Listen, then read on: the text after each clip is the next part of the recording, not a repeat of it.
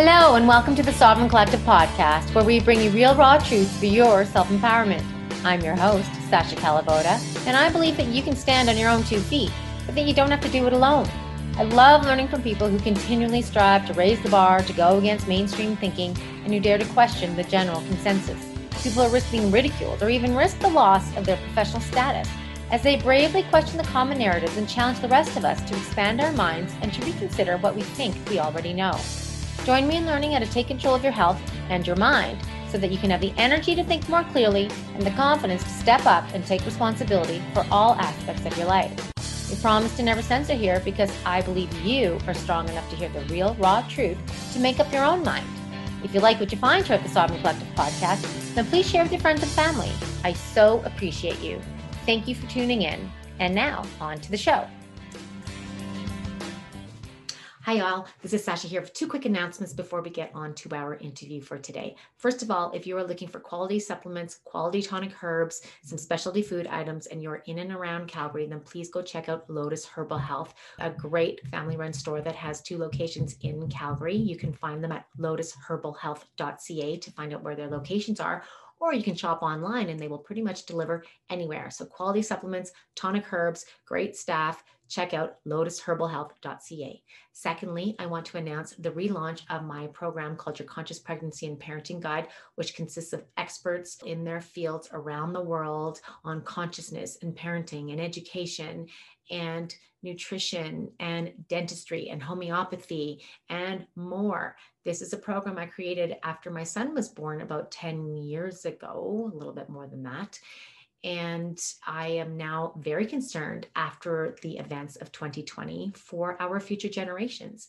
And I believe the time is now for conscious parenting and for conscious parents to rise up and to take back our pregnancies and our births and our parenting and the resilience of our children and of future generations. The time is now. We change the course of history by changing the course of our future generations. And we do that by consciously raising them, consciously birthing them, consciously conceiving them, feeding them good food, and taking back the responsibility of raising healthy, well-adjusted, robust people. Resilience. It's time to build resilience. So please go check out sovereigncollective.org/get the guide, and you'll be able to check out all of the amazing material in there. It's time for us to understand how our worldviews are formed, how our self-views are formed, and how to impact that and how that impacts the society on a whole. So check it out, sovereigncollective.org/get the guide. And now on to the show. Hey all, it's Sasha here, and I've got another interview for the Sovereign Collective podcast for you. And today I am blessed once again to be talking with Amandha Vollmer.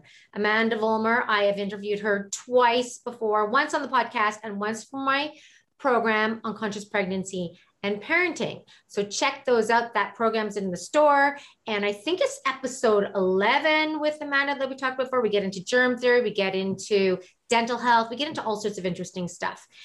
And Amandha, if you don't know about her, she's wise, she's intelligent, and she's fearless. And it's an amazing combination. I don't think it's a common enough combination these days. And what I love about Amandha is she cares about the world. She cares about you and the people and the truth. She seeks truth. She tells truth, but she doesn't care if you're her best friend, and she doesn't care what you think about her in the end, right? So that's, I think, one of the true pandemics these days is one of caring what everybody else thinks about us and fitting in, right? It gets us to where we're at. So I appreciate Amandha for her boldness and her willingness to say it like it is, because not enough of us are these days. So I'm excited about that. So let me just tell you quickly about her. She's a professional holistic practitioner. She does have her degree in naturopathic medicine, but has decided to not work with the regulatory bodies so that she can be free to actually tell you the truth and actually help you with your health, which I think is notable. She's also trained in Reiki. She's also trained in all sorts of other modalities. I think sound healing, great, like she uses homeopathy. She has her store that you can find at yumnaturals.store, where she makes over 100, I think 150 Is that how many? You're making over 150 different products, plus all sorts of other stuff that she's selling out of there. I'm waiting myself for a package. I was hoping to be able to hold up her book today, but it hasn't arrived yet. So waiting for that. Healing with DMSO. So she's an author, wrote that book on DMSO, and I believe she has, we can maybe talk about that after. I believe you have a couple other books maybe on the, or planned maybe in the future. She also has her website, which is an incredible resource. If you go to yummy.doctor, doctor, you can find her blog and videos. You can figure out how you can connect with her. I think she's changed her business plan and how she works with people. I'd be interested in learning more about how people can connect with you as well, Amanda. But there's just a ton of information on there, lots of resources. I refer to it many times for people, giving it to different people for different reasons, whatever they're looking at. So today, folks, we're going to be kind of getting into a topic that some of you might be a little bit squeamish about. You might be a little bit, I don't know, surprised, but this is a topic that's coming into my world a lot lately. And then when I had a client say, have you heard of this? And in 6 days, this is what happens. Like, okay, that's it. Deep dive. It's time to get into this. And that topic, folks, is urine therapy. Yes, urine, as in pee therapy, as in drinking it, putting it on your skin, putting it in up your nose, in your eyes, whatever, using your own pee. So we're going to get into that. But first of all, Amanda, thank you so much for being here. I always appreciate our talks and I get so much out of them. Yes, me too, Sasha. Thank you again for hosting another discussion and our educational topics and things that people may not have heard about, and really breaking through the barriers from all of the conditioning and lies and half-truths, all of the misinformation out there.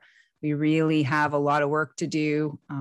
It's been an incredible time to be alive and through all of these changes, which are definitely daunting. And we have to focus a lot on self-care and grounding and really remembering who we are, remembering our creator and, standing up for ourselves and our loved ones. And it's a time to be as brave as we can be. And this is definitely a brave topic to go into. I think so. Well, there's two things about it that I think that really make me think this is important. First of all, we know we're being lied to. We know true information is being suppressed. What if one of the biggest secrets ever is that we all walk around with our own personalized medicine wherever we go and it's free? Like, what the hell? What if that is a thing, people, and it's not actually gross, but it's your own personalized medicine? So while you're lost in the woods, you're, I don't know, in a drought, I don't know. And second of all, considering the climate that we're in, it might come in handy to know that this is safe to partake in if, water is scarce, nutrients are scarce, whatever, who knows where we're heading right now and for how long. So I think it's important to let people know that this could be a benefit and necessary even, who knows, in the near future. Absolutely. Yeah. It's, and I know that it's a topic where you'll see people where they'll just shut you off at that point. They can't go there. And I totally understand that people have limits in what they are willing to do or not willing to do.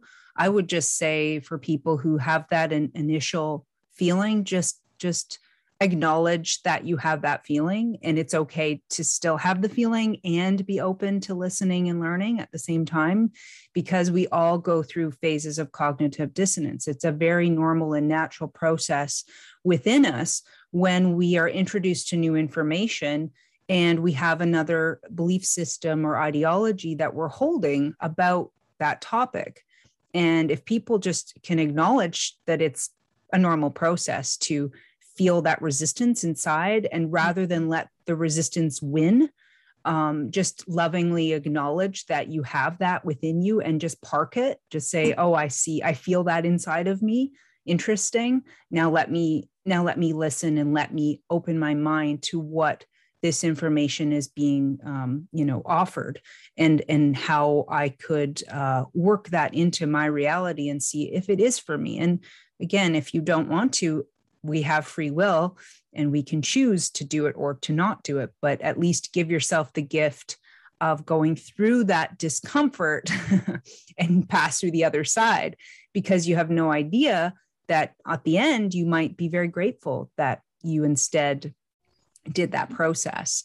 And if you didn't want to use a therapy like this on a day-to-day basis, at least you would have the knowledge in a life-saving situation that you could employ. And it's another tool in your toolbox as far as people who might be, in a crisis or in a situation where they need something, they don't have money or they don't have access to things, and it could save their lives. So, yeah. Yeah. And there are many stories out there online of like, even, end of life situations, very advanced diseases, all sorts of issues. But then also there's, if you drink your pee within 3 days, you're going to go into kidney failure, or there's some of these other things that don't show any data either way. And I think people be open, you have to look at both sides, but there's some pretty amazing and convincing stories out there about the turnarounds that people have gone through. And they had that resistance. I was listening to a story with a woman with cancer, and the year prior, she had heard about it. She thought, no way. And then at the end of her life, basically, she said, well, I have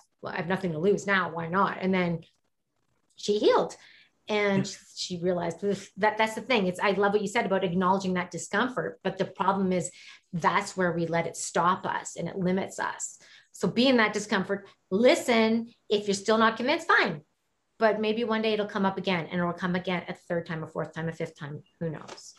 And also it's okay. When I did this, when I started this journey, I had the same feelings. I judged it, and like I said, it's okay. It's perfectly normal process to question or judge or have your, those things rise to the surface. I think the main point is to separate those off from the true self. Those are just implanted beliefs that have been running in the background, and that they're, like clouds running through your mind. You can just acknowledge they exist. And I think that's why, for me, meditation was so important, because meditation taught me to not take my mind so seriously all the time, that my mind plays tricks on me. So if you want to know the true self, you have to separate out the illusions that the mind spins and the implanted belief systems, and treat them like clouds, going across a blue sky kind of thing, and acknowledge them and then let them move past. And then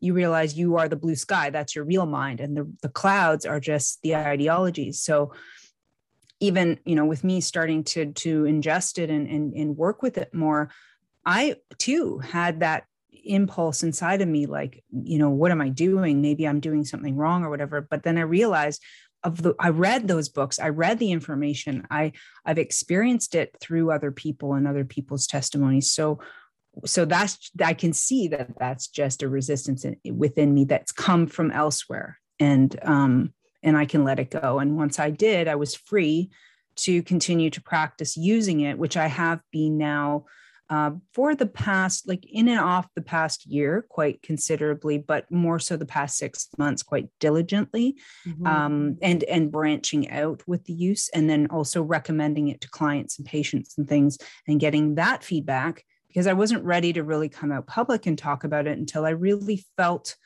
that it was, with such a sensitive topic, I wanted to feel that it was more worth whatever people might throw at me, right, make fun of me at, or whatever. So I felt it was more important to save their lives and to get the information out than whatever, feelings might be coming toward me. It's way worth it to do it, and also some of the processes of being a healer, and also someone who's also a teacher, things have to process through you for it to be concretized and to feel like you're anchored in it. And so I had to give it also enough time for that to happen in my own life. And then memories and things came up, and because I've used it historically as well in my childhood, in my youth, I've used it, and I had to remember those things as well. So it's been, it's time to teach. Great. The pee-pee. Okay. So urine therapy. So this, I believe, is an ancient Ayurvedic practice, is it not? It is. Yes. Indian. Yes. Yep. And absolutely. Ancient as ancient as childbirth. right. Since the beginning of us. So Yes. in a nutshell, can you give it us a rundown of what urine therapy is? How do you apply it? How are you going about it yourself? Well, the first opening for me was when I was about 19 or 20 years old. I had a scabies infection on my body, and I'd used the conventional treatments with no avail and no relief. And I was trying all kinds of things that weren't working. And in my frustration, I did some research online back when I think online was still new. And I stumbled on the Ayurvedic treatment using urine. And I was at that point where a lot of people can be in their lives at their wits' end. I said, well, that's weird. And so I judged it as weird automatically. Mm-hmm. And I said, but I don't care. I'm going to do it because I'm scratching myself so badly and I'm so uncomfortable that I will do it. And that morning it said to collect the first morning urine because and we'll get into the details of why and the different types of collections and things. First morning is a metabolite rich urine because of the rest period at night and the healing that's being done in the body. And it is said to have the most stem cells in it. So generally you collect a first morning urine, which is a clean catch. So actually urine is sterile.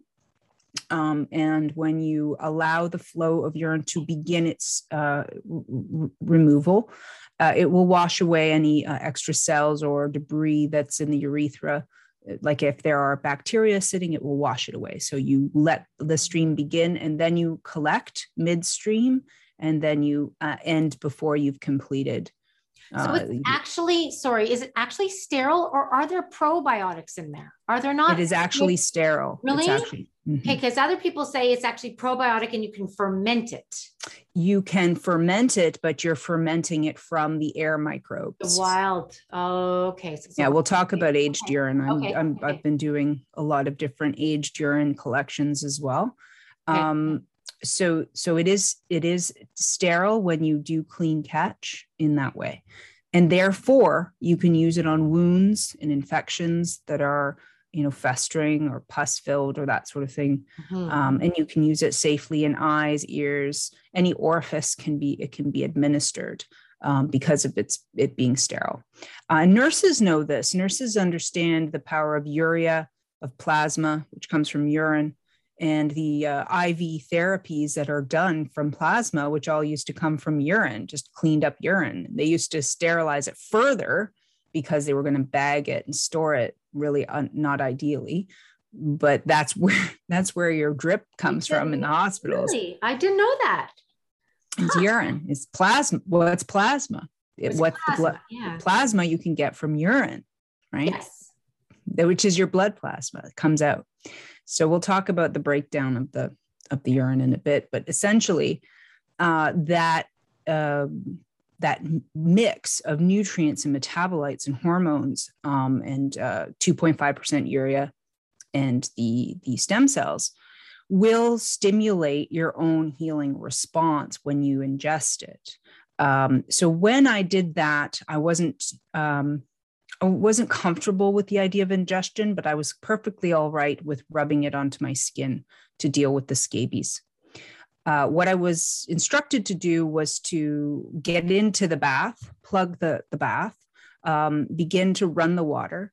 And while I was standing in the bath, to take the urine and rub it into all of the damaged skin areas of my body. So I basically just poured it, was still warm, over my body and scrubbed it in, how they like the creases of the arms and things, mm-hmm. knees. And I just scrubbed and scrubbed. I don't know if I did a washcloth or just with my hand. I can't recall. And then the urine with the water, I actually soaked in that as well for about an hour until the water became tepid. And then I just rinsed in the shower after. And that was that. And scabies gone, one application. That was one time. One time. Amazing. So it's fascinating when how something so that's really big, actually. That's, when you think about it. But for me, I was like, great, I'm so happy at work. I'm off to my life. I'm not going, wow, I got to tell the world, or I was just on to the next. Right. Totally forgot about it. Right. And I think that lesson and remembering that was really important, because I realized that a lot of people, that's exactly what they do, right? You'll tell them, do this or that. They'll have a miraculous, healing. Off they go to the next thing they're done, that they don't consider it again because they're healed and they want to get on with their life. Right. And in a sense, that's the right way to be ultimately, right? It's just, you've healed, now moving on, you've released everything. And one of the things I've been learning lately is about trauma release and tremoring. Actually, I'm going to be at the Soulshine Festival this weekend, and I'm going to teach a workshop on how to tremor or shake off your trauma physically, because we've lost the mechanism of completely cycling through an event and completing it, shaking it off our bodies, and off we go. It's gone. It's done, right? You're not like, oh, my trauma's my trauma. We shouldn't be like that. We should let it go. We learned our lessons and off we go, right? So it's so many different openings have happened from doing this type of therapy now. So you're correct in the different applications. There's also injection. You can inject urine. Martha Christie is one of the books you can read, Your Own Perfect Medicine, which teaches about how to do the injections. I have not done them yet. I am going to do the injections. I'm waiting for some of the changes happening in my life to complete before I do that, because it will put you into some pretty hefty detoxes, and you want to be able to be comfortable enough in case you need to rest for, a few days or something like that. For Where would you inject it? At what point? Well, I mean, I've had some chronic problems with my health from doctors cutting things out of me and doing dental surgeries improperly, and all kinds of challenges that I've had to overcome from the medical establishment. Mm-hmm. And so I really want to completely detox my lymphatic system. So I was thinking to inject it near to some of my lymphatic chain, just either intramuscularly into the area, into the space around the lymphatic chain. So that was kind of my thinking for my own personal experience. So once I get to that point where I'm comfortable with injections, then I'll be able to speak obviously more about it and safety and how to do it. But for now, starting to begin to employ it in your life as far as topical use and different methods of ingestion are really going to put you in a lot of detox just from the get-go anyway. So that's a good place to start. I would never suggest starting at injections unless the person was like really, really bad off and had proper assistance. If someone is that chronically ill, there is, I'll give you a bunch of resources that you can post for people. Yeah. But one of them is a way of doing what's called looping, where when someone is so chronically ill, they're basically on death's door. They're like stage 4 cancers, or really, they're done, that they've sent them home, you're going to die sort of stuff. Then what you do is you drink all your urine continually. It's called looping. And that you fast completely and you just drink every drop of your urine until you heal. So there's 90-day, 120-day, 150-day. Just no water? You don't need to drink water. I probably would suggest drinking some water, but you don't have to for that fasting. Again, when it's fasting, it's very individual. So you have to start to listen to what your needs are. And if you're starting to get signs of dehydration, then obviously you're going to have to drink water.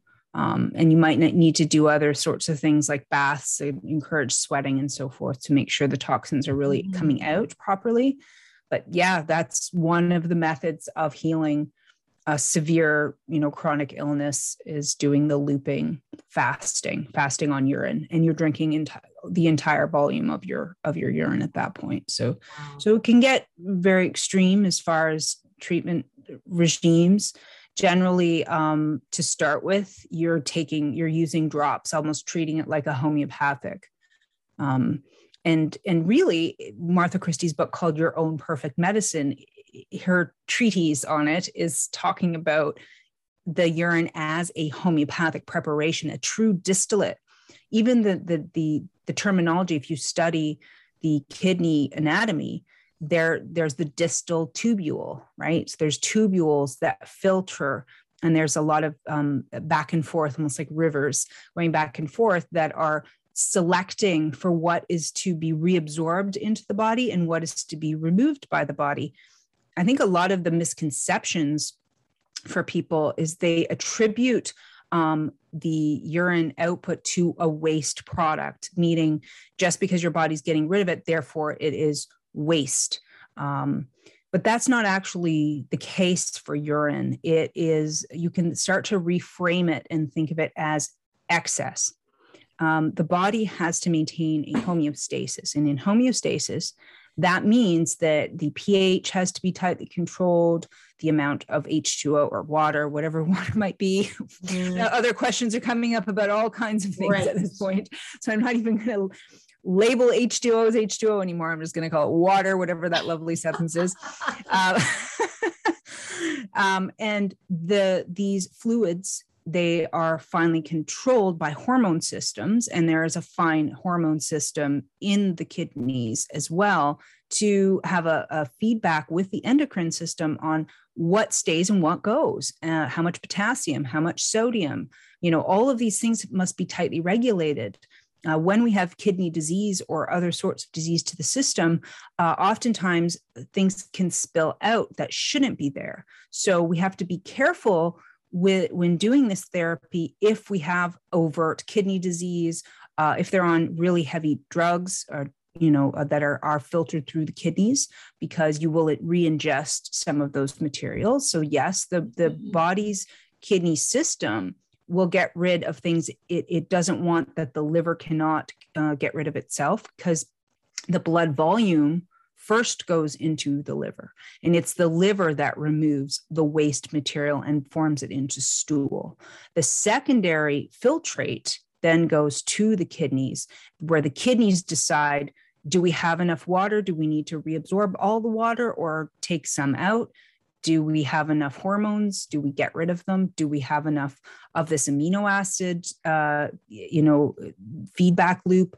Do we need to spill protein because the body can't handle it, and that kind of situation? And that's where you can get things that shouldn't be in the urine if there's a damaged system. But there's even urine therapy treatments for people who are spilling out or who have wastes, or doing metal cleanses and they're having wastes.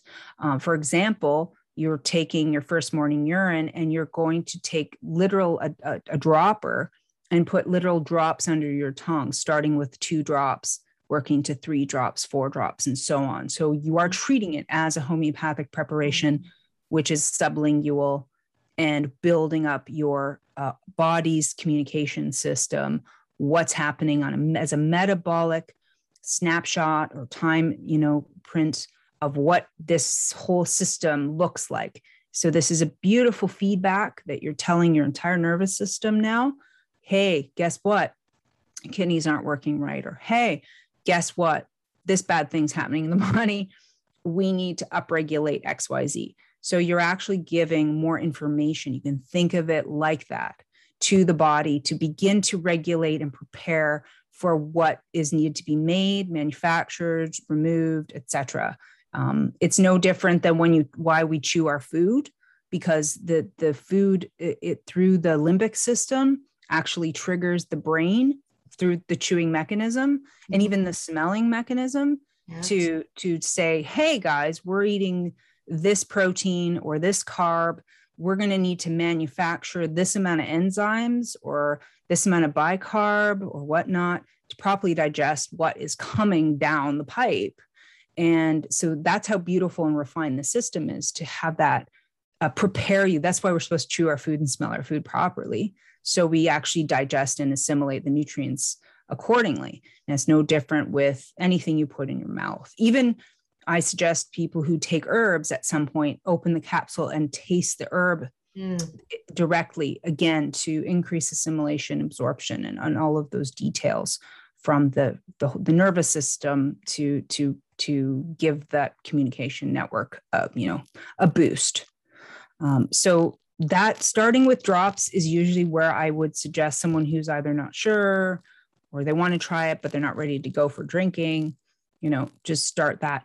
Or, think about stories. You mentioned a couple about, sailors often see they don't have fresh water and they drink their own urine and they survive. Right. So we've heard those stories before. Mm-hmm. We've seen Friends episodes where, Joey has to pee on Monica's foot or whatever because she got stung by the jellyfish. Right. We know instinctively that there are some known cures for situations, bites and stings and this sort of thing. But what a lot of people don't know is how refined our system is. When you have an injury, bite, or sting to the body, within 20 seconds of that event, the antidote or the support will be in the urine.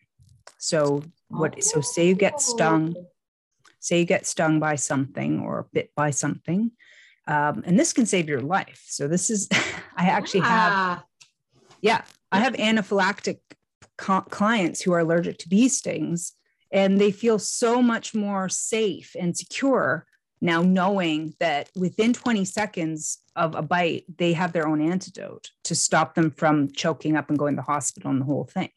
Wow. Right? It's a big deal. Do you know anybody who had to use that in that specific situation? Well, as it happens, in my life, I always get the real opportunities to prove it in real time. This is, again, why I have to, when I learn something, I have to sit with it for a while so that all these experiences can happen. My own daughter, this was actually a number of years ago. We went to the park. She was probably 5 years old or so. And it was springtime. And in the springtime, the wasps are kind of just coming out of their slumber and they're a bit goofy. So on her bicycle handle, we were getting ready to go home. She put her hands on the handlebar. There was a wasp underneath the handlebar and it stung her hand. Of course, she's a very vocal, free child that when in pain, everyone's going to know. So it was a loud event. And I quickly, instinctively put her off into the woods. There's by the park, there's just a little wooded area. So I said, let's go. We went into the woods immediately. By the time I walked there to the woods, it was at least 20 seconds. I said, focus on mommy. I want you to pee in my hand. I know it sounds weird. Just trust me. This is going to help with your pain. So she did. She was very good. She peed in my palm. I took a few drops and I put it under her tongue. And then I washed the wasp sting immediately. I just kept washing it over that. Within not even half a minute, it must have been seconds, she stopped crying. I just tidied her up. I said, let's go home. Are you okay? Yep, I'm okay. And we began to walk home. I just carried her bike. And my intention was to get home and give the homeopathic Apis mellifluca because Apis is the homeopathic for stings. But we didn't really need to do with that at all because first of all, not only did she stop crying and stop thinking about it, the sting never produced a welt at all. There was no redness or swelling at the injection site at all from that. It was as if it just was a non-event after that point. No itching, the usual from stings that you would get. She just didn't get. So I had that experience. And I've since then told other parents about that, and they have experienced the same results. So it's nice to get that time to see it play out. It's nice in a book. It's great to read it in a book, but when you can do it in real time, it's totally weighted. Yeah. So the antidote is within you. Your body is a brilliant system that knows how it always wants homeostasis. That's its main goal. So it always wants to regulate through that process. And I'm drinking pee right now. Are you for real? Mm-hmm. Doesn't it leave an aftertaste? So that's the thing. Like I was doing it, I have to say, but I find there's a taste that forms after, like, okay, I'm going to say my quick story quickly and then we'll talk to you. So I've known about it for years. Never did it. And then in our last interview for my program, you had mentioned it because you talked about it with your daughter's UTI. Oh, yes. And I know like my dad's used it on his skin. And then I had a client. And it's like, have you ever heard of urine therapy? I've never heard of it before. And she starts doing it for 6 days. She goes to her acupuncturist who also does some kind of biofeedback stuff. And her kidneys always show up as deficient, but they always says it because she only has one kidney. And after doing it for 6 days, totally changed. Her acupuncturist was blown away. It didn't show up. It was totally regulated right away. And it was like, she just thought, it was like Jing deficiency or a kidney deficiency. And so I'm like, okay, I'm hearing about this too much. So then I started doing it. And then I had a weird experience with my kidneys, which was a direct relationship to when I hit the send button on my Facebook on a thing I knew I shouldn't have engaged in. I could have had a more intelligent conversation with my fridge, right? It was like completely useless. I hit send and my kidneys started aching. It was insane. It was like instant. And for 3 days, I had sore ureter, bladder, and kidneys. But I've been doing it. And I'm like, oh, so there it creeps into my head. Well, I know that was a very coincidental experience, but now I'm thinking, well, am I something going on with my kidneys? So then I stopped doing it, but I'm putting it on my face right now. And then but I just want to explore it some more because I know 3 people now who have had some really good results with it. And I told another friend and she's peeing in buckets. She's collecting it. She's doing all sorts of stuff with it. And she loves it. It's like, she's just over the moon about it. Yeah. Oh, yeah. So that's hilarious. I mean, I understand when you're not sure about what's happening to you, then the instinct, again, another instinct within us is to stop. Right. And sometimes it is the right thing to do to stop, but sometimes it's what's happened is we're trained or told that a symptom is bad. Right. So, yes. Right. If it's pain or if it's a congestion or what, it's bad. At all costs, that's a bad thing and it must be stopped. And then that's a part of our conditioning as well. If you understand the body is always trying to help itself and always trying to recover and get to that homeostasis, then okay, what is the symptom? It's almost like same idea with feelings, emotions, we can label it, right? But let's just get to the underlying need of what that is rather than the frenetic reactionary response. And so then you tune in, you go, is this telling me I'm missing something, that I have a need to balance this? Or is this telling me that I have to keep going because something is changing, something is moving inside of me? And I get this question a lot with the DMSO because DMSO moves stuff all the time. Like it'll move out stuck things that have been sitting around for years. It'll move out tumors. It'll move out herpes, metals and this sort of stuff. And people get kind of freaked out when stuff moves. And so, sometimes you have to stop, but sometimes you got to actually keep it going so you can complete what the body's actually trying to do. And then you had a correlation with a possible fear event and kidneys, the emotion connected is fear. My body went to a total stress response. And so I'm like, okay, body, you're talking to me. I'm hearing, I'm listening. Oh yeah.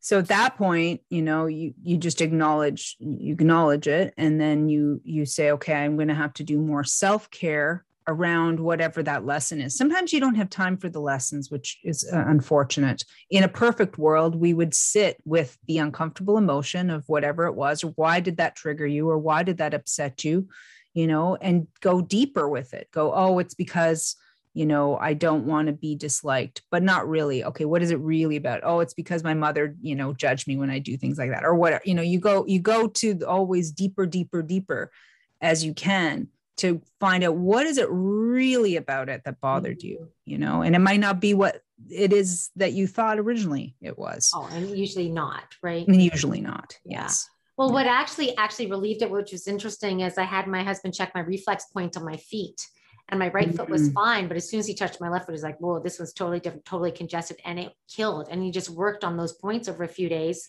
And I got instant relief as soon as he started working on them. Yeah. You probably blocked up the meridian as well, which again is very misunderstood or not even known, that we are tubes. Our whole body is tubules and interconnected, so refined that in the chakra systems, which are basically really tight nervous system connections and tube connections and crossing overs, that all of that can be blocked. So you can, you could block your, with that fear response, the connection between your kidneys, your bladder, or your kidneys and your meridian down your foot, and all of, that's why I say a lot, like people have knee pain or knee problems or ear issues can be related to the kidneys, right? So the understanding of traditional Chinese medicine, or a lot of our ancient knowledge, is so helpful to get the pieces of the puzzle into one holistic system, in your head, because then you can relate when your ear hurts to the rest of your body, rather than going to an ear specialist, which will never do that. Right. It's like, they'll never do that. Connected to your kidneys. What are you talking about?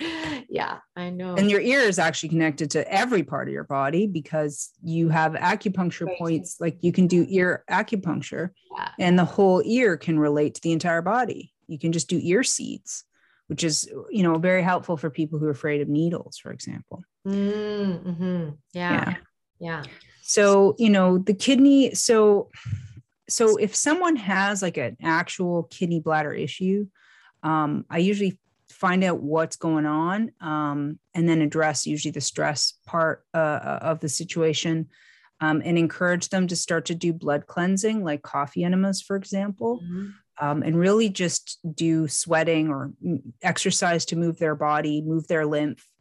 Either get a lymph massage or start doing castor oil packs, something just to begin their detox journey before I introduce the urine therapy, because you want their blood to be a bit better and cleaner and less viscous when you start to now mobilize the kidney system and the feedback loops that you're giving with the sort of homeopathic information, because you don't want to obviously have them backlogged on toxins, because it is a detox, but doing the urine therapy will detox you no matter what. You will, as soon as you start to drink the urine, you will probably want to urinate. To the urea, the 2.5% urea is a trigger for detox. It will be a natural diuretic that will tell your body to flush. So you will begin your detox process. I usually just jump in with things. So I have to be tempered when I, show, because not everyone's the same, but I usually can jump in and start the process. And I did when I started this new level of detoxing with the urine. So every morning, my process is to collect at least 2 ounces of my clean catch first morning urine. And I add, you asked about the flavor and the taste and so forth. That's probably the hardest part for people, obviously, is the whole idea of what you're drinking.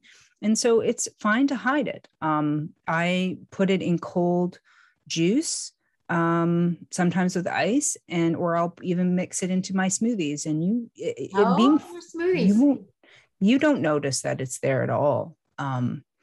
There are certain juices that don't mix well with pee, apple juice. That's like the same.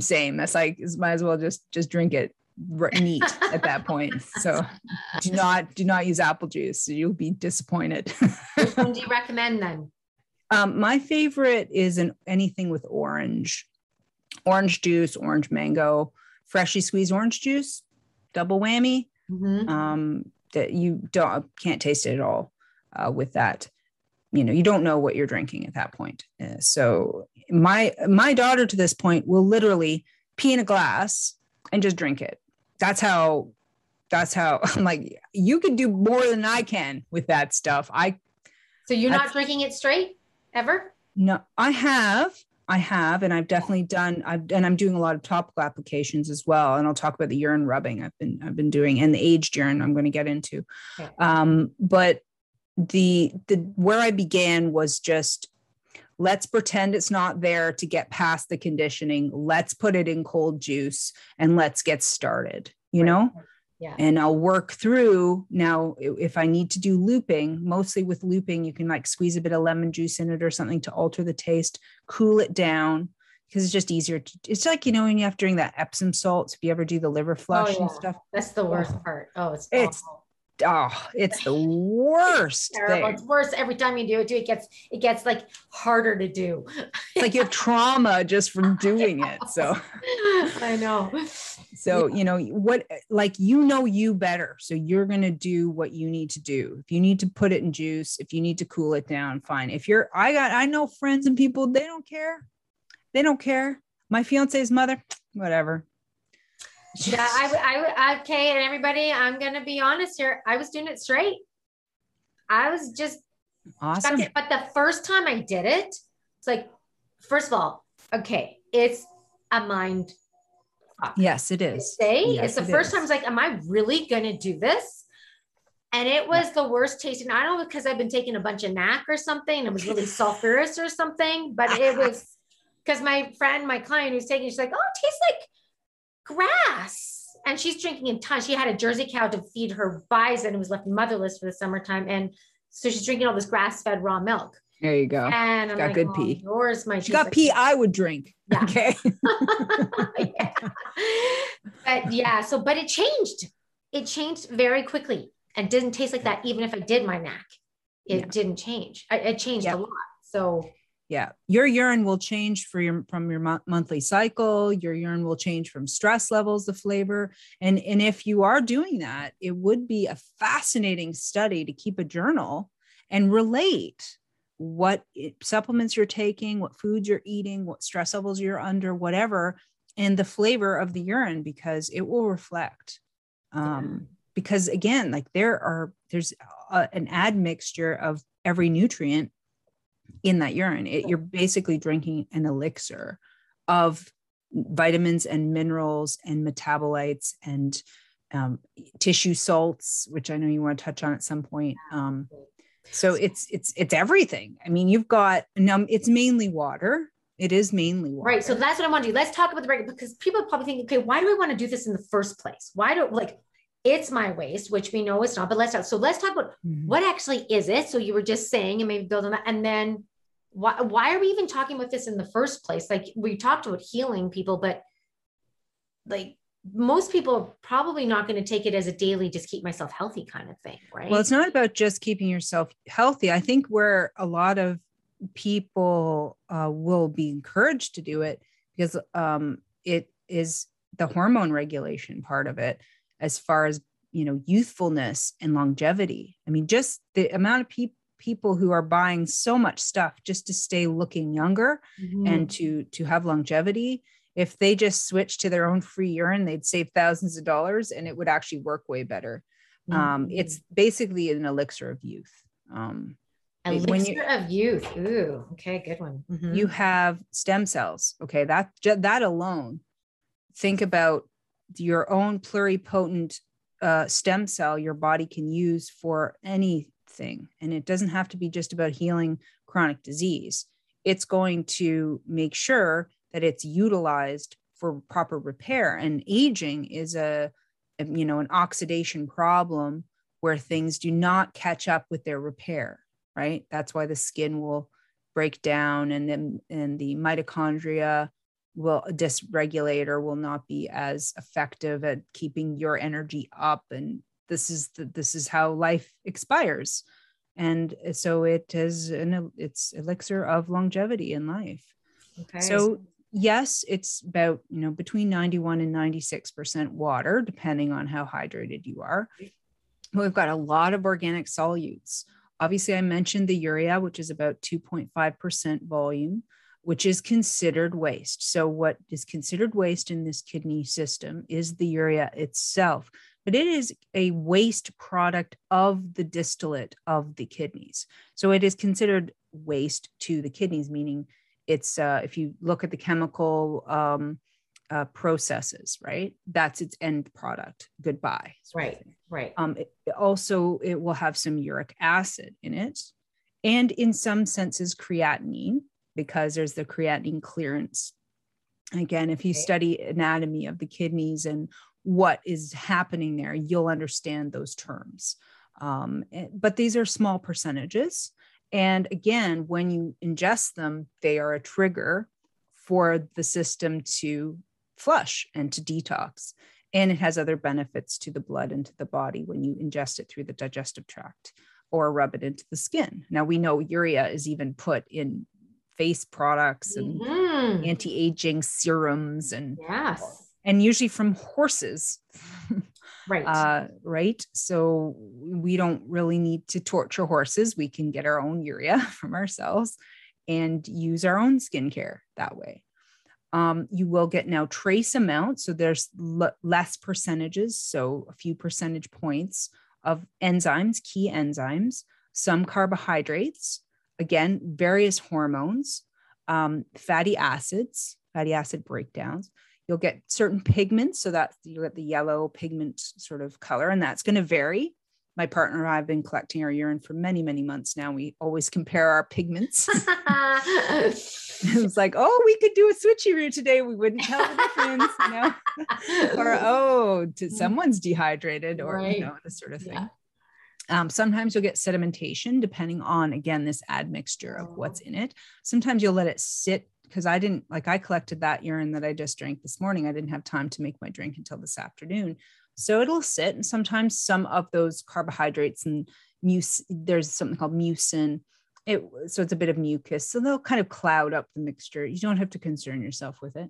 But just so you know that it will change a little bit as it sits. And then there's inorganic ions as well. That's part of our electrical system. So you've got sodium, potassium, chloride, magnesium, calcium, ammonia, different sulfates and phosphates in your own urine. And again, this trigger is going to help balance your blood.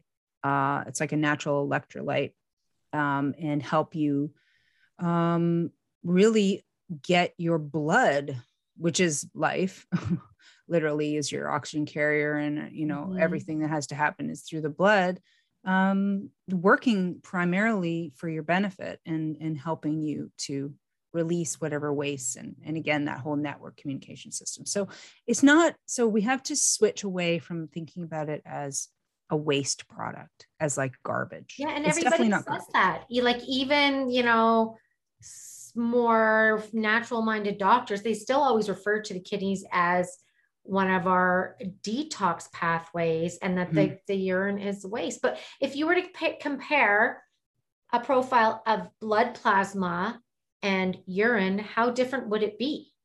Well, if you're taking out if you're pulling out blood, and you have to, there's quite a bit of more plasma in blood than in urine, right? Like if you were to spin it down, like when you take blood and you spin it down, right? You fractionate it. Like when I was in naturopathic college, we did blood draws all the time, and we had to spin it first to take off the different, to take off the red blood cells, look at the microscope and do all the tests and all the different composition. But really you have same sort of things in your blood. I mean, if you want to look up compare and contrast your blood components, you can do that. Like you can have but you have way more plasma. It's like half of it's plasma. Right?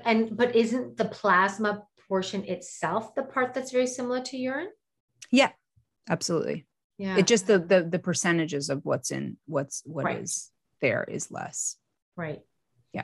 because you need your plasma to be tightly controlled. So you will get rid of some of the plasma, but not as much as in blood components, like where half of it's plasma. So you have the erythrocytes, which are the blood cells, then you have half of it plasma. And then you'll have the white blood cells in there, which some will be in the urine as well. When you age urine, you start to see, you'll get antibodies, which are basically your pleomorphic cells that are grabbing onto waste. So yes, you can say that your kidneys are getting rid of waste, but what you can't just say waste and then not qualify it with a percentage, like what, 0.5%, are coming out. Mm-hmm. And then when you understand homeopathy, that you're actually putting something that's considered toxic in putting it in super low doses and taking it to trigger the body to heal that very same thing, then you understand that in the urine, when you get small percentages of things, that's part of the medicine. So even if you're taking something and you're purposefully detoxing, even you had like a little metals, like say you had 0.25% metals or something coming out because you were doing a metals cleanse, you could still use it as a homeopathic to upregulate your own metals to come out more. You see? And you know what that makes me think of? It makes me think of, could it be a remedy for one said poisonous injection that is going on? Like, would you want to drink it, or would you be like, okay, like when is the time that you absolutely do not drink it? Well, when you are heavily detoxing, when you are heavily toxic, like I was suggesting, to clean the blood first by doing, say, coffee enemas, right? I would be prudent and do it. There are times in which you don't. If you are spilling proteins and too much of it, you don't want to drink large amounts of it like that. But you could, even if you were toxic and even if you had the thing, you could take a couple of drops of it and use it under the tongue and tell the body, hey, whoops, I screwed up. Right. I got peer pressured into taking an experimental drug. Help, and it will give the feedback enough to start upregulating what it needs to do. That's how brilliant the blood is, or the body is. It is. So what if you had a glass of wine with dinner the night before?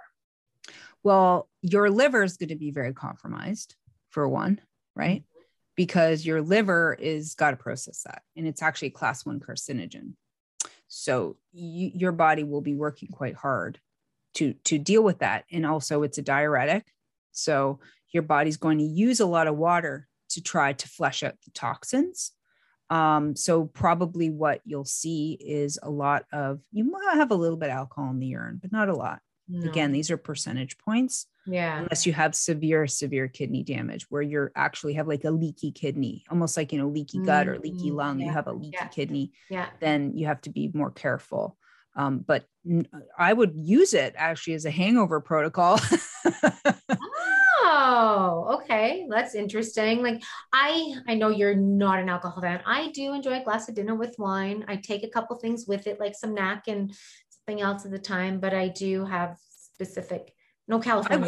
I wish I could enjoy, if I were to sit and have anything and this goes for food, goes for drink, whatever. I'm so to this point now where I can't sway. My body immediately slaps me, says, you're not allowed to do that. That's the feedback is, don't do that. You're poisoning yourself. It's telling me not to do it. And so if I were to drink, say, even half a glass of wine or something with dinner, the next day I would be dizzy completely. I would be in bed and I would be dizzy. It doesn't allow me to do it. So I can't get away with it. What if you're microdosing some chocolates with some little microdosing little fungus in there, something like that? I do microdosing. I do it usually 5 days a week, the Stacks protocol. Okay. It seems to help me quite a bit. So I think microdosing is very helpful and very healing. I think it's just when you're pushing it to past the metabolic limit where the body now sees it as an actual poison, right, rather than a trigger for healing, right? Because everything is in the dose. Everything's about the correct dose. Right. So you can consider it as a poison, but if you have a small enough dose, it can actually be a healer. Right? Yeah. And then a couple more, like, what about somebody who's on, and like, there's anxiety and depression, like, so what about people on antipsychotics? And what about somebody going through chemo? Yeah, Like, all of those things you have to be very careful. You can't, I would not suggest. So chemo, so again, like any of the medications, you have to first you look up the medication and you find out its half-life in your body. And you also find out which organ is used to excrete it the most. right. Generally, it tends to be the liver, but look at how much will go out through the kidneys of that particular medication that you're on. I'm always going to encourage people to come off the suppressive medications. Right. So what I would say is, again, start the detox process of the liver, begin to put your plan together of how you want to come off the medication, whether you need to work with the pharmacist, because I find sometimes the pharmacist is more helpful than the doctors because they know the drugs better. So if you're not sure, you can go to your pharmacist and ask about the drug, or even ask them, look, I'm on this particular kind. Is there one that has a less filler or is, a little bit easier? And they'll help you, get in the right way so you can start to come down off of it. They'll tell you whether you can come down in big leaps or if you have to come down in very small increments and that sort of thing. So knowing a good pharmacist when coming off drugs can be very helpful. Okay. And then what are you doing to support the system that had the problem in the first place? Yeah. So doing that. And then once you are working on that and maybe you're not even off the medication yet, but you've come down significantly, then you can begin urine therapy through the drop method. And once you're off completely, again, find out how many days it takes for your body to run through and be completely, free of it. Then you can start to ingest larger amounts of the urine and know you're not going to be recycling any of those metabolites or waste products of the drug, especially if it's something that's very addictive or habit forming. But at the same time, you could also recycle your medication like that. So you can come off a medication, right? But you're kind of recycling it. So you don't need to use as much of the medication. So there's another method you can use that way too. Yeah. I guess everybody got to figure out if you're even interested in this, just figure out how it's going to be, take responsibility for your own way of doing it. Right. But get help if you need. Okay. Well, it's daunting because there's a lot to learn about, I have to remember we have knowledge. And so when you've read a lot and you've trained a lot, and then you've had a lot of experiences, it's easier to say, in an effervescent way, well, just do that. But for someone who's, they're really new to it or they're really afraid, it's very baby steps for a lot of people. So that's why I suggest read some of the documentation, the books, the resources to get yourself familiar with it. There's videos on YouTube. I remember watching a video. I don't know if it's up still now, but I remember when I was reminded again of the urine therapy, and it was a girl on YouTube, and she was so pretty and like vivacious and just excited. And she's like, I got to tell you about urine therapy. And it was just, and she said, I'm younger, my skin's better, I have more energy, I'm sleeping better, my sex life is better. She just went on and on and on about the benefits. And I was like, thank you. Thank you for that reminder. I will go, review this again, and I will remember to put it, bring it back into my lifestyle again. And so for me, it's just easiest to do the 2 ounces in the morning. But one thing about parasites I learned is that if you do the aged urine therapy, this is from John Armstrong's book now. So he has a water treatise. I think I have the name somewhere I put up here. It's called The Water of Life, a treatise on urine therapy by John Armstrong. Okay. And you can find a free PDF online, but I'll give you the link. And if it's aged, it's considered more powerful. And how long is aged?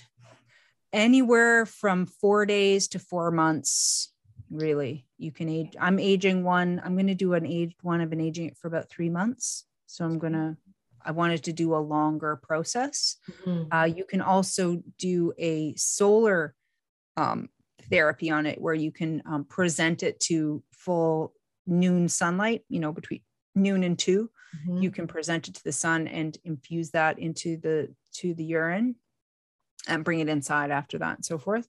That's another method that's used in the aging process.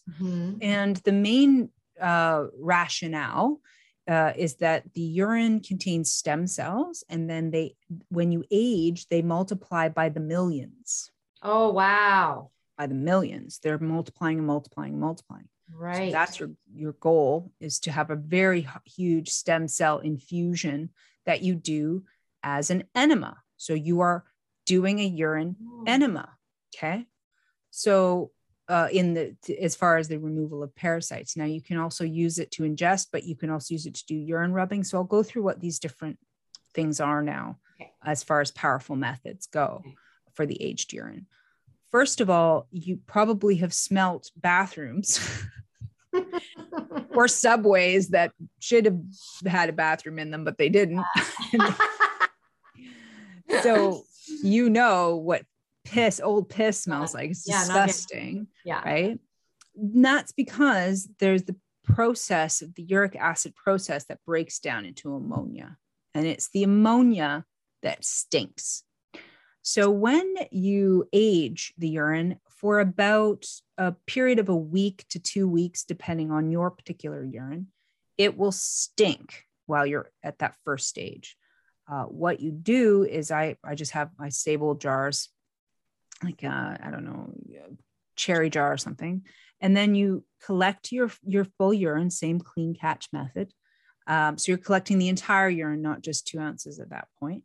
And I do like I'll do with my kombucha. I put, a paper towel over top with an elastic band, and just go put it somewhere else that you're not going to smell it for that period of time. And it will stink for that, while it's, and then it won't. And then it actually kind of smells like fresh bread, at least right now. I smell like fresh bread. Wow. Yeah. So there must be some sort of yeast and bacterial, combination going on that starts to break down things for you. And the stem cells are actually growing, and you'll get sediment, and sometimes you'll get stuff that gets in and sits on top. So this particular one needs to be filtered before usage, but it doesn't need to be boiled. There are methods that talk about boiling the urine. John Armstrong is not supportive of that, and I wouldn't either, because why would you get rid of such a nice ferment, and why would you destroy the cells that you've been working so hard to grow? To me, that doesn't make any sense. So room temperature is what you're after, to let it breathe. I made a mistake my first capture. I put the lid on it and I had to throw it away because it did stink terribly, because I wasn't allowing it to actually breathe. Oh, okay. Yeah. Yeah. So I did that experiment for everybody. You don't need to do that. And then doing it as an enema, retention enema, for only a few minutes is required.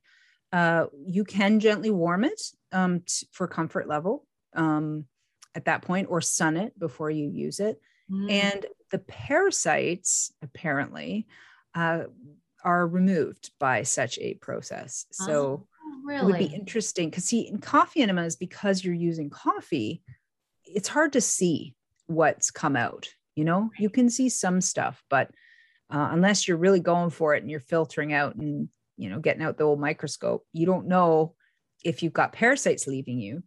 But if you do the urine, it's clear enough where you can see the flukes or the flatworms or whatever that come out.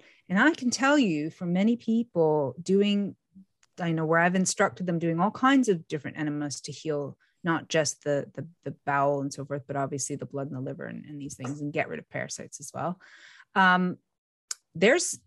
You think you're healthy, for a long time. And then all of a sudden, you do a more hefty day of enemas and you find all of these worms coming out. Wow. How did that happen to me? I'm healthy. I don't do this. I don't do that. We've got them in us. And totally. Yeah. It's gotta feel good. If you know they're in there, it's gotta feel good to just get them out. Better out than in, right? Yes. And I know that there's ways that you can do chemicals to kill them, but it's not the right way, because ultimately we have the parasites.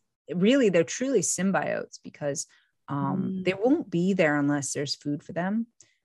They won't hang around just to destroy you. They're going to be there because you've offered them a buffet of some sort. So usually it's metals, or usually it's, there's something there that they're ingesting, and it's something that usually is not good for you. Now they'll eat anything, which is the problem. So then if they get carried away they'll start eating your good stuff too.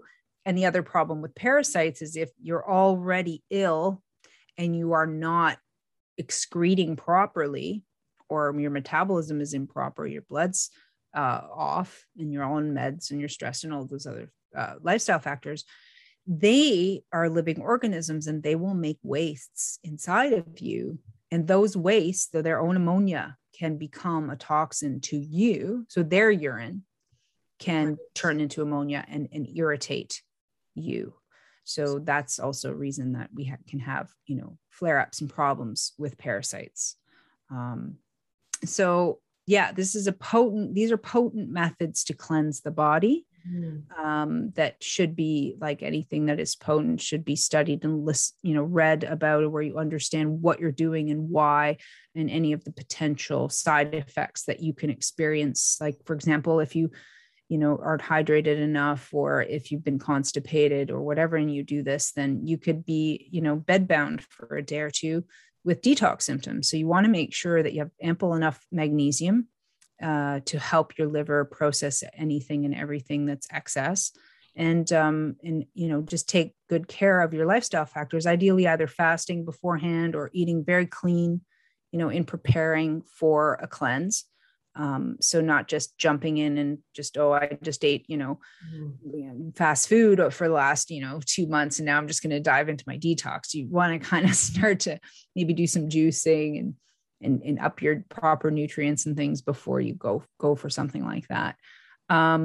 So yeah, solarizing is what it's called, with the sun or not, but that's John Armstrong's in his book. And I have actually a document specifically with the process.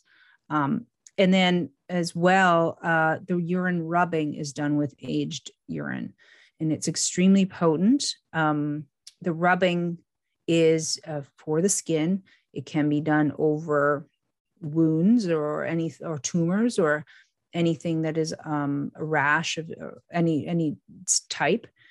And it is done to about 2 hours. So it's a process where which you take the aged urine, you sit, maybe you're watching something or whatever, and you take a few drops in the palm of your hand and you rub it. And then wherever you're rubbing it, you do circles until it's absorbed. So you do it until it's kind of dry, and then you take more, do it, take more, do it. So this rubbing process, first of all, the rubbing itself is encouraging the blood flow. So the blood is absorbing the medicine from the stem cells and uptaking or upregulating it into your bloodstream. And it's very helpful for lymphatic diseases or blood diseases like leukemia or lymphomas, this sort of thing, breast cancer, any sorts of cancer states. Would you put it over a tumor with DMSO to drive it? Well, yeah, one of them, I have a couple of different cancer clients right now. Now, I'm not really taking cases currently because of everything going on, but I do have some emergency cases that have popped up here and there, or old, patients that I've been coaching for a while. Yeah. So what I've suggested in a couple of them is to do a process by a prep process. For example, step one, cleanse the skin, do DMSO application, usually a 50% or 70%, depending on if there's open skin or not. And then do a castor oil pack over the area to really get the blood moving into the area. And then after the castor oil pack, then to cleanse the area again with like a baking soda paste, apply more DMSO, and then do the urine rubbing. All over in just all in sequence. one sequence. Okay. Yep. Ideally, if you can do that once or twice a week, I mean, this is going to be depending on your schedule, your lifestyle and stuff, when you have time to do it, but to try to bank in those few hours, even if you've got an hour only, then do an hour. I mean, do what you can do. Yeah. But really you're bringing a lot of awareness for, bodily awareness to a region that needs support. And you are flooding the area with the nutrients and the resources in order to get the job done. And that's the concept, or the understanding of healing, is you have to, I've done the analogy of the construction site many times, right? Where you have an old building and you have to tear it down and build a new building. Yeah. Right. We need the workers and you need the construction materials and the tools. You need all those things to be there. And then once the building comes down, if the wastes aren't taken away, you can't build on that, the waste. You have to get that out first before you can start to rebuild with all the tools and all the workers doing the job. So it's the same idea. You're trying to encourage the body to address something, pay attention to it, which will mean there's going to be a level of inflammation. There's going to be a level of possible pain. So depending on, tumors and growths will cause pain. So you have to consider pain management. You have to consider wound care. There's a lot around depending on the certain circumstance. Some people like to do things with tumors like black salve, where they, let it completely push out through the skin rather than reabsorbing into the body. Right. Again, that comes with wound care. And I would definitely be doing urine applications on any wound, again, because it's sterile. So the aged urine is one thing for the rubbing, okay, as a process, as a therapy. But the fresh urine can be used sterile for wounds to, prevent them from festering or becoming what we call infected, which means they're not completing their healing process properly. And you can bathe or wash the area with the urine multiple times a day if you wish. And you can either leave it on or you can rinse it off. Some people are more comfortable with the cleaning it off afterward, but it's not necessary. I did find when I was washing my hair a lot with it, so I would take excess urine into the bath or the shower with me and wash with it. Yeah. And again, it was really interesting because this was way many years ago now when I did that particular thing. I stopped because I felt like ammonia was building up in my skin, or maybe it was an illusion. It's hard for me to know. It's sort of like a similar, what you had, you were like, well, I don't know what's happening. I'm just going to stop. So I stopped because I was like, do I smell like pee? Because I'm not into that. I like to heal, but I don't really need to smell like a urinal. So I'm just going to stop for a minute, So I'm not sure. What may have happened, now that I think about it, is I let the urine sit till it was starting to get to an ammonia producing state and used it and rubbed it. So I think you either have to use it fresh, or you let it age. And use it. Okay. To avoid that whole, to avoid basically you putting an ammonia system on your skin. But my hair was soft as ever. And I never had a blemish. I mean, for acne and anything to do with scars, even.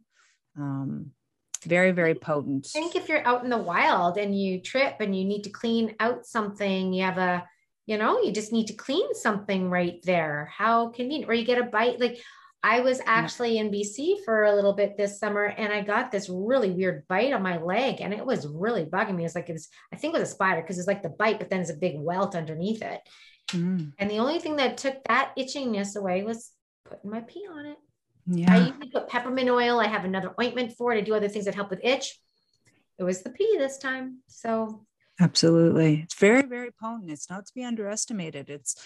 It is really, it's even apparently in one of the books of the Bible where it states that your own waters are for your healing. So your waters are for your healing.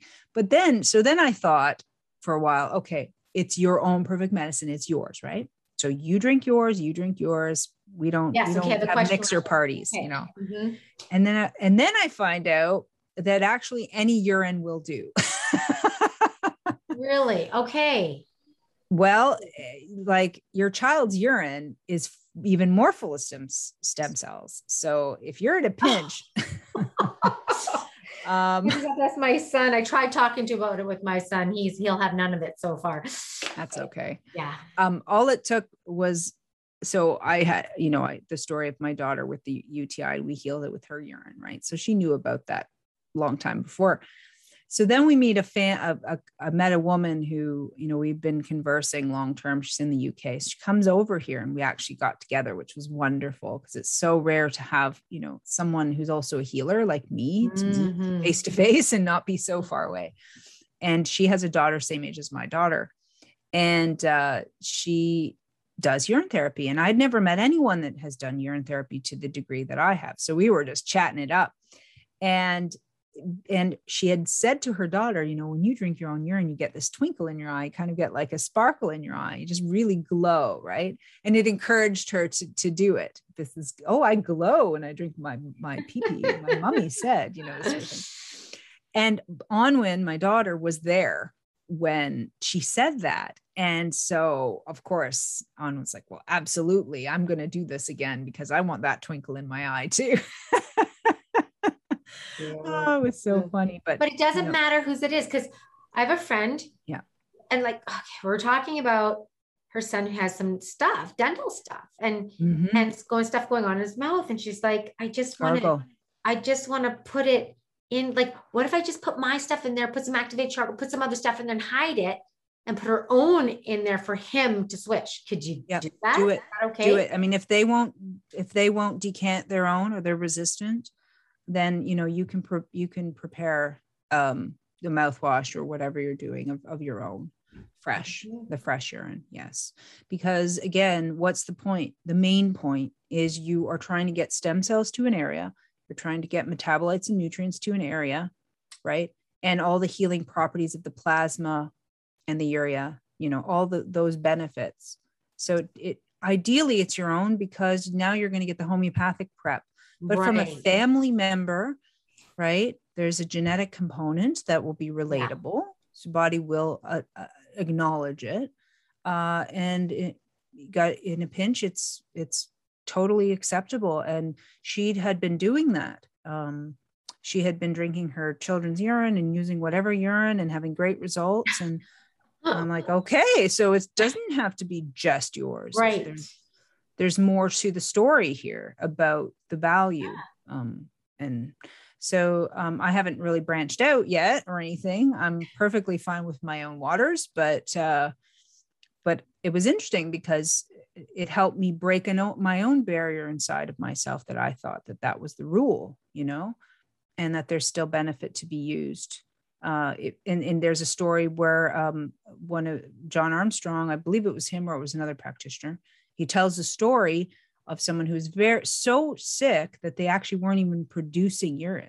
Wow. And they were literally on death's door. And so I think there was a term for it where it's like started him off, and gave him his urine. So this is not even a related person. Right. Gave this patient his urine to trigger him into producing urine, and then looped his urine until he was well. And this was a dying man. Wow. So again, the power of understanding this, I think, it should really be considered and not just joked away with or judged as whatever, I've had some people say it's satanic or something like that. Well, I understand that we're very cautious about practices because we know that there's dark entities that do really creepy things. And I know they do stuff with excretions but they're disgusting. This is very different. There's the holy respect, the divine respect of your body and what you do for yourself and that knowledge. And then there's that, whatever that is. And that's right. I would not compare them at all in that regard. And we don't eat our feces. Our feces is like, if you look at the components of the feces, it is all of your blood waste. It is all your true waste. The garbage. You wouldn't want to put that in your body. You wouldn't want to use that. That is the stuff you take to the dump. Right. So, where does the does the lymphatic system dump through the kidneys though? Like where does it empty out? Because that's a drain of the body where we're removing stuff, isn't it? Doesn't the lymphatic system empty out that way? Yeah, but again, everything has to be filtered through the blood first. So the blood and the lymph have an intimate relationship, and then you have the you have the spleen involved as well. And remember, everything has a tagging system too. So you have methylation systems and tagging systems. You have white blood cell systems. Yeah. You have engulfing systems. So there's different ways to identify. So I'll say, I've said this before, the body has to know what is self and what is non-self. Right. That's one of the things as a child that the child is trying to identify and learn about its environment and its heritage and so forth. What's going on here? What's me, what's not me. And then there's rules created in the body that say, well, this is now me and this is allowed, and this is not me and this is not allowed.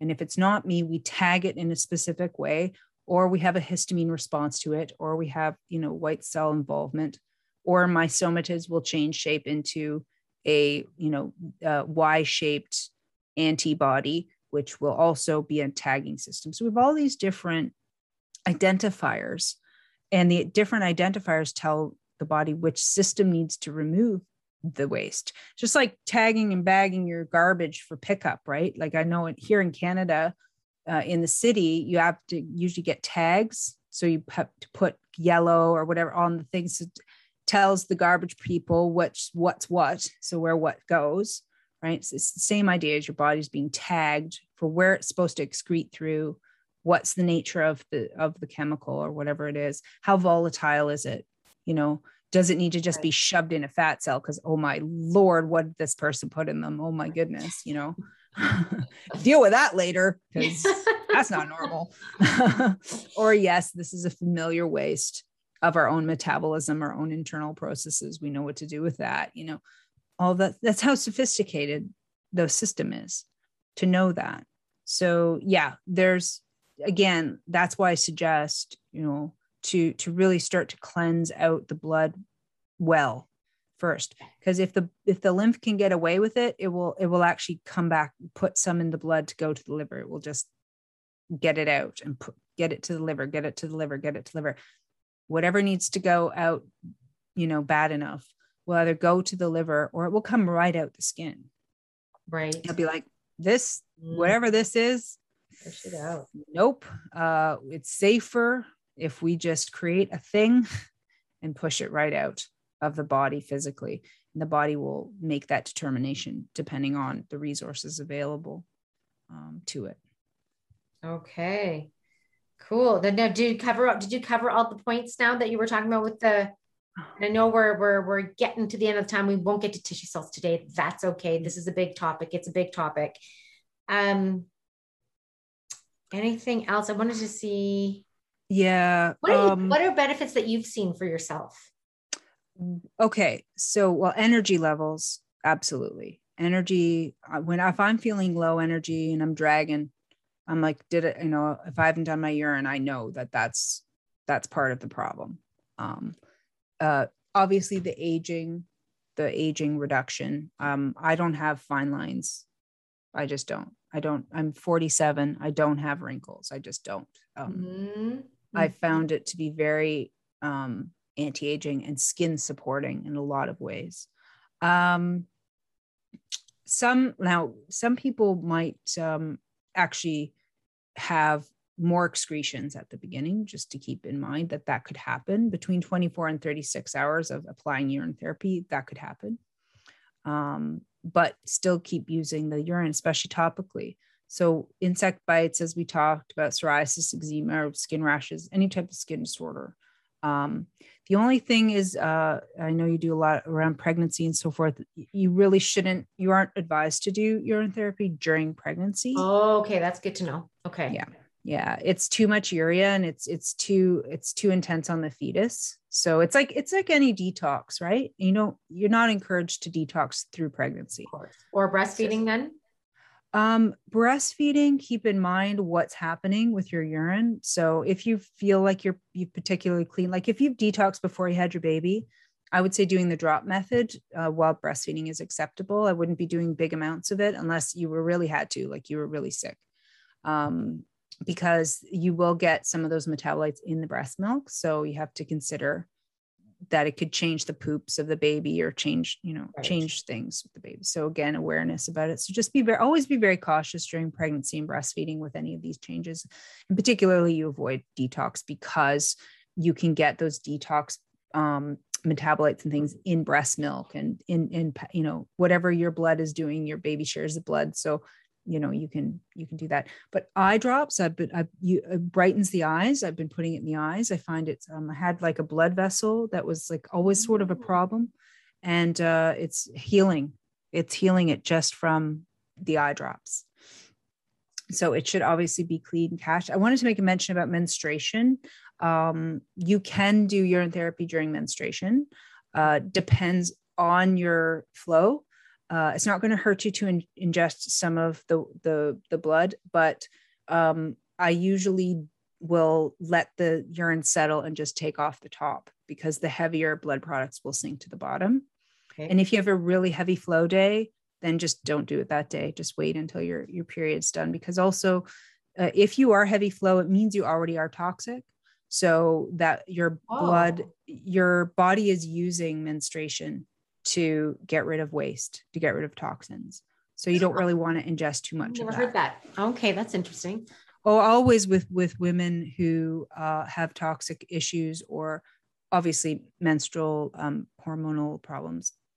They're toxic, and the blood is, the more the blood that can get out, then the cleaner the blood will be. It'll just remake the blood even more, and they should make sure they're getting enough iron and B12 and things to remake the blood cells properly. But anytime I help someone clean up their body, their menstruation goes less and less and less. I have a very scant menstruation. Mine's always been really nice and light too. So yeah.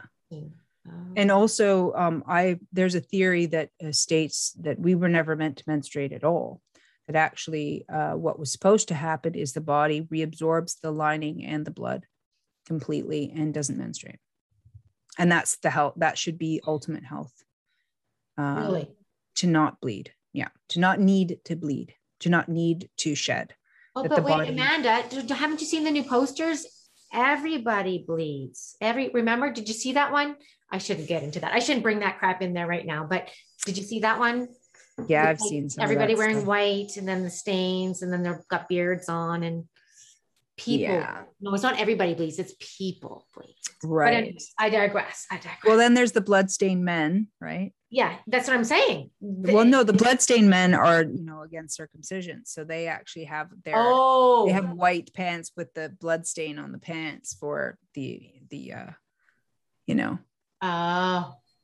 brutalization of the normal natural body. Yes. Right. So they're very good. If no one knows about them, they're very wonderful people to follow and support. Okay. Educating. I did follow another guy that was into that. Yeah, absolutely. Yeah. Brother K is one of the main people behind that.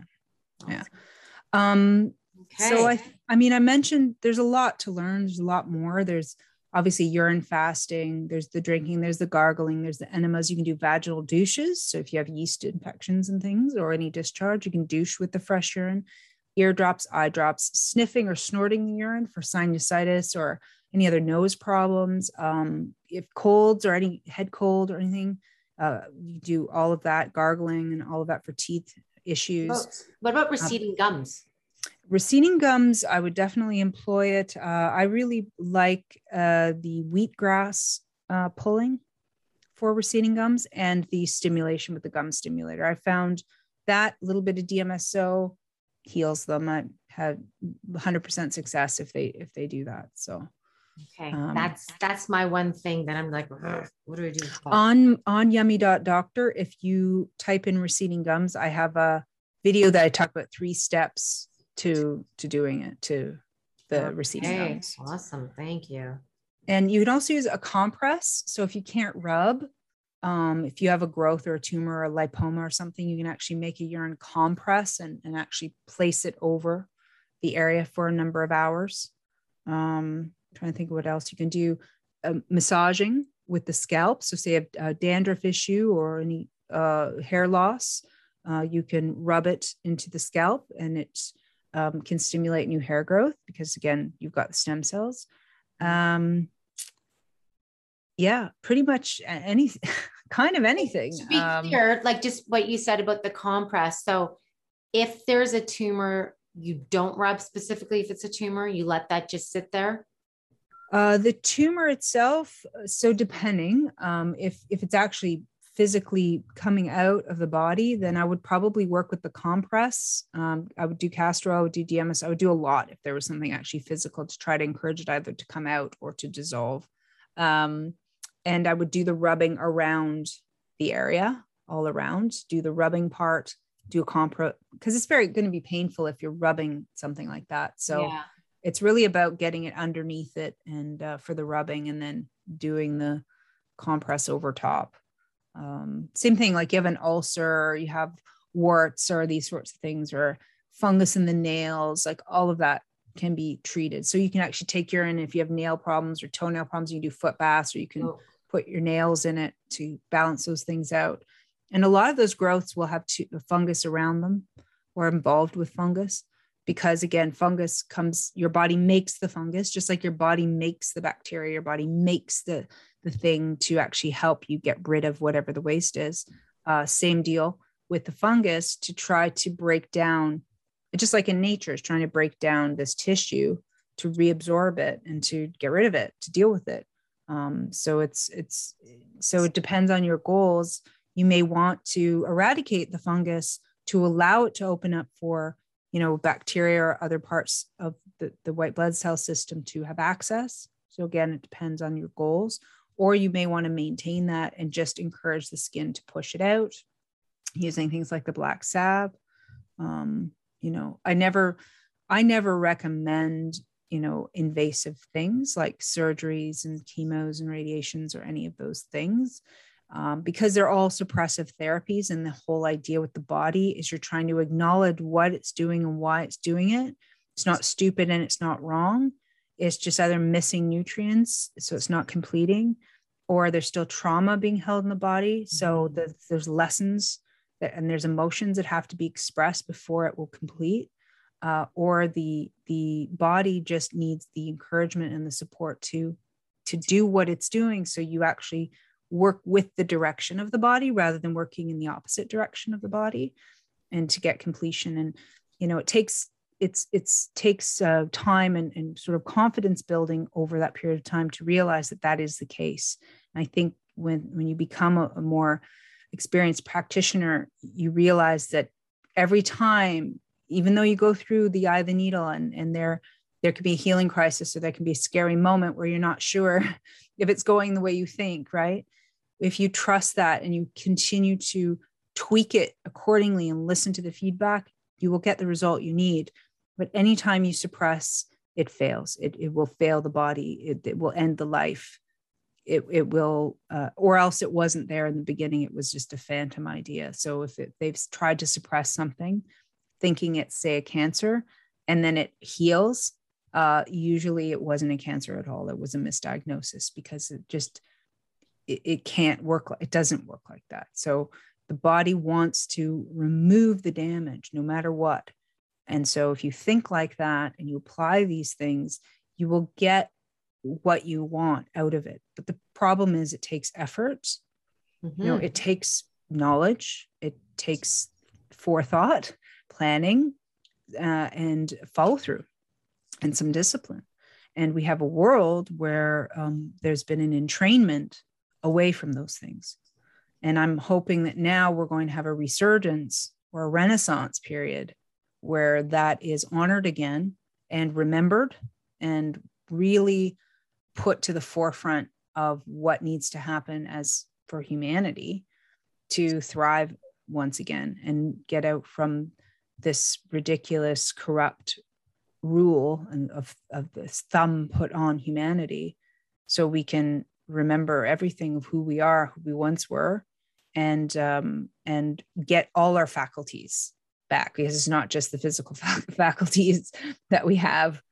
available to us. And the other thing you asked about some of the benefits of the urine is deeper intuition, is understanding. I talked about that with my friend today, and she's feeling it. She's gone whole hog, and that's exactly what she's feeling.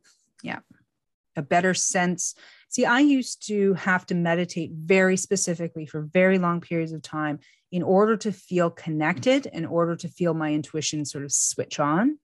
And I find now it's like my meditation is all the time. I'm always practicing it as a lifestyle kind of thing. Now, it's still important to sit and contemplate in that. I'm not discounting that, but it's shifted where I didn't need to do that to feel the connection. And the urine is very, very helpful to remember that intuition aspect somehow. And it's probably because it cleans you. You're constantly, gently cleaning yourself. And if you're clean, you can glean. But if you're clogged up and you're congested and you're dirty, you get cut off from that source. I don't think the vibration is correct. There's something off about the oscillation of this beingness that doesn't allow you for it to happen. Mm-hmm. That's my sense anyway. Wow. Yeah. And another reason why this information would be suppressed, right? Wow. We don't want them tapping into their intuition. And even in naturopathic college, I never learned about urine therapy. Right. And I know Ayurvedic practitioners, I've heard them speak. I never heard about this in my Ayurvedic practice, my teachings. No. Right. It's ancient. And I know there was a prime minister of India. I know back in the day, he drank his own urine. And I think there are some celebrities out there that are actually applying it to their skin as well, maybe even drinking it. So, hey guys, if they're doing it, it's all the rage.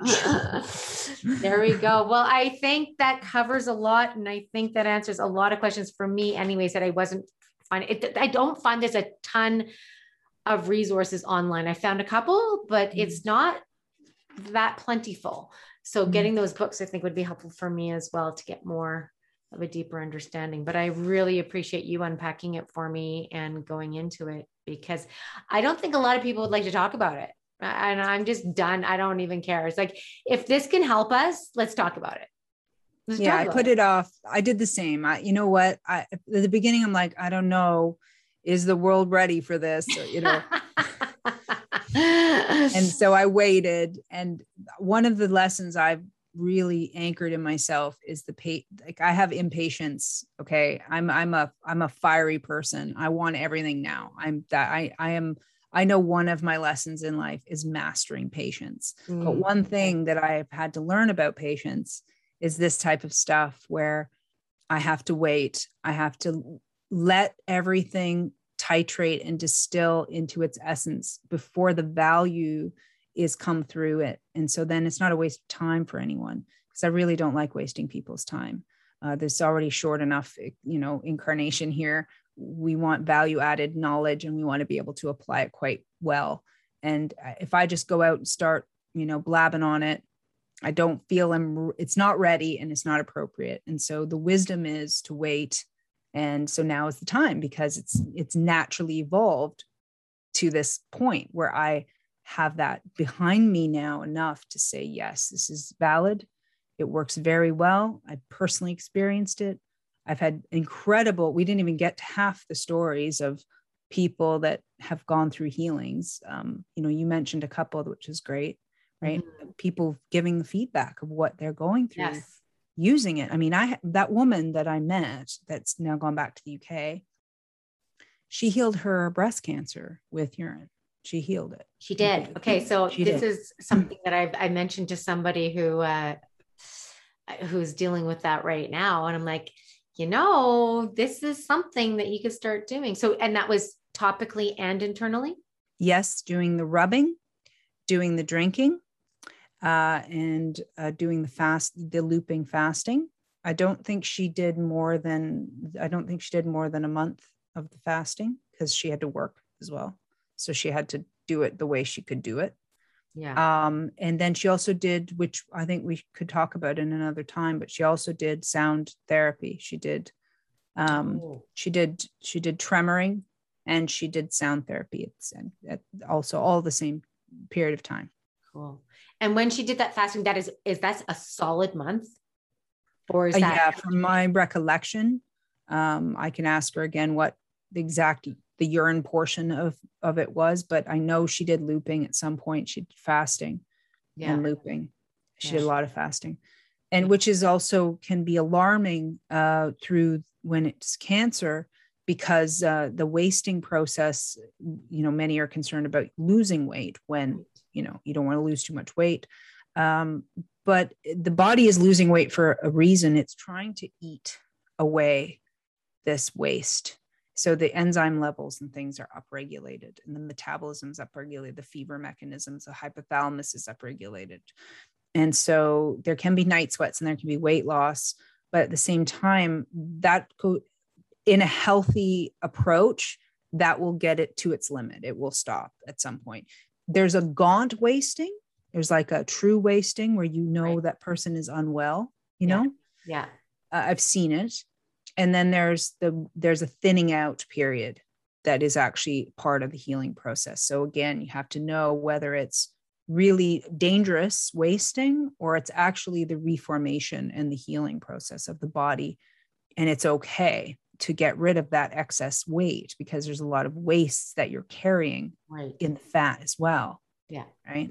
So it's a delicate little balance, but she went through a lot of thinning out when she did the fasting. And that's usually why it's worrisome.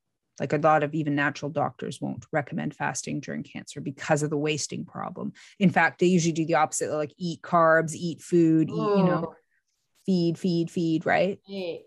That's misguided Oh, because again, just because you thin out, it doesn't mean that you're wasting it to do the looping and the cleansing. If you're not ingesting food, obviously you're going to lose weight. So you but have you to want know to get into why. that autophagy, right? You want your body to Yes. clean house. Yeah, That's what it's going to do. exactly. Yeah. Exactly.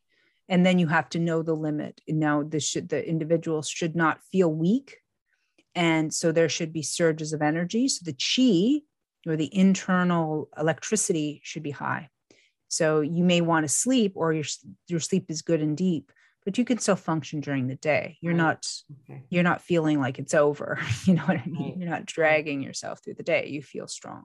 Right. So there's a difference. Even when I was very, very pristinely raw vegan, and I mean the militant side of that all the way. I've done all kinds of diets, and that was one that I did for many years. And I was the thinnest I've ever been in my life when I did that. And even to the point where I don't know if I looked that good, that thin, like it was a little too far, Yeah. Yeah. but I felt so good. I mean, I hardly needed to sleep. I felt intuition like flowing through me. I had the strength of freaking two horses. Wow. I felt vibrant inside of me. I don't think I looked proper. And you'll see some vegans that they don't look right. Right. Mm-hmm. Yeah. Yeah. No, it's true. So it was weird for me because I was like, how can I feel this good? But I don't like how I don't like looking that thin. It just was something up about that, Right. Right. So then I had a baby anyway, and everything changed at that point. Right. But so what I'm saying is there's different ways that your body is going to reform itself in health, and you have to be some bravery with it.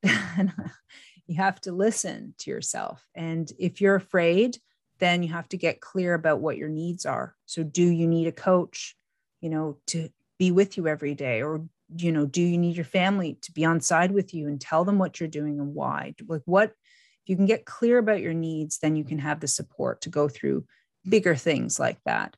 And it's funny because the fear kind of fades after a while, because you're like, oh, it's, and even I know people, they live with their tumors. Like they just heal as far as it'll heal.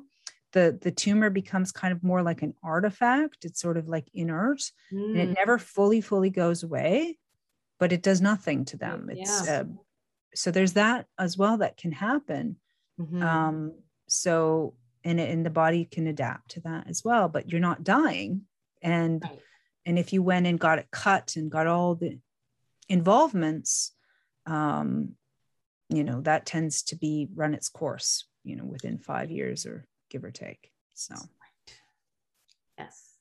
yeah. Okay. Well, lots of good stuff in there. People, your body's wise and it's producing medicine. Isn't that amazing? So maybe you're not going to run out and do this right away, but I tell you, I was certainly compelled after digging a little bit deeper. I'm like, I can't not do this. It's ridiculous. Stem cells, like seriously, think about that just from the anti-aging perspective, like how much, and even the repair perspective in terms of stem cells and what people pay to go get stem cells injections and procedures done and things like that. So Yeah. guys, open up. I think one of our biggest limitations to our own selves is our unwillingness to look, to see. We're closed. Just be open, and you never know what could actually happen. And yes, we've definitely been told a story, I think, about our urine, and we think it's just waste and it's gross. And yeah, it does get stinky. I know walking through the streets of Paris can be pretty stinky, but just go to New York, about. Yeah, there you go. So give it a try, and thanks, Amanda. So again, yummy.doctor is where you can find Amanda's blog, yumnaturals.store. She's got her book, Healing with DMSO. Excellent. We talked about DMSO in our first interview. Amazing stuff. Get it on your first aid shelf. Get it there for your daily. I put it on every day. Ever since talking to you the first time, I use it now. I used to use it more sparingly. I use it every day. So the DMSO, anything else that you want to mention, Amanda? Well, Telegram groups, Healthy Dose of Truth. Also, for those who need legal, lawful templates, I have a template group. So it's Healthy Dose of Truth templates. I'll give you the link to put in. Okay. I'm on the Healthy Dose of Truth, but I don't know that one. Okay. Yeah. So I have an offshoot of Healthy Dose of Truth, and it's all legal templates, like employer templates, serving politician templates, health unit templates, what the law is, how they're breaking the law right now, how to serve the notices properly. People want to do common law processes, what that looks like. If you want to go through, different legal, admiralty law systems. So there's a lot there to be utilized in templates. Okay. And I want to leave you with one final urine therapy story. Oh, okay. So my fiance's mother, she began to do urine therapy. This was many, many months ago. And she began to drink the 2 ounces a day in juice. And she reversed her gray hair doing that. She did. Yes, I've heard about the gray hair, and I don't have much, but I have a little bit. So she did, like, completely? Completely. In how long? If I can recall, it wasn't that long. It was as if her body responded very quickly to it, which makes me think that she might have been missing a key metabolite for that for color, because I know B vitamins are involved. So I think it was only a few months. Wow. Of time. That's amazing. Hey guys. Okay, there you go. There you go. There's some encouragement. Totally. That is absolutely. Well, thank you again, Amanda. Always a pleasure. I really appreciate your time. Thank you, Sasha. You as well.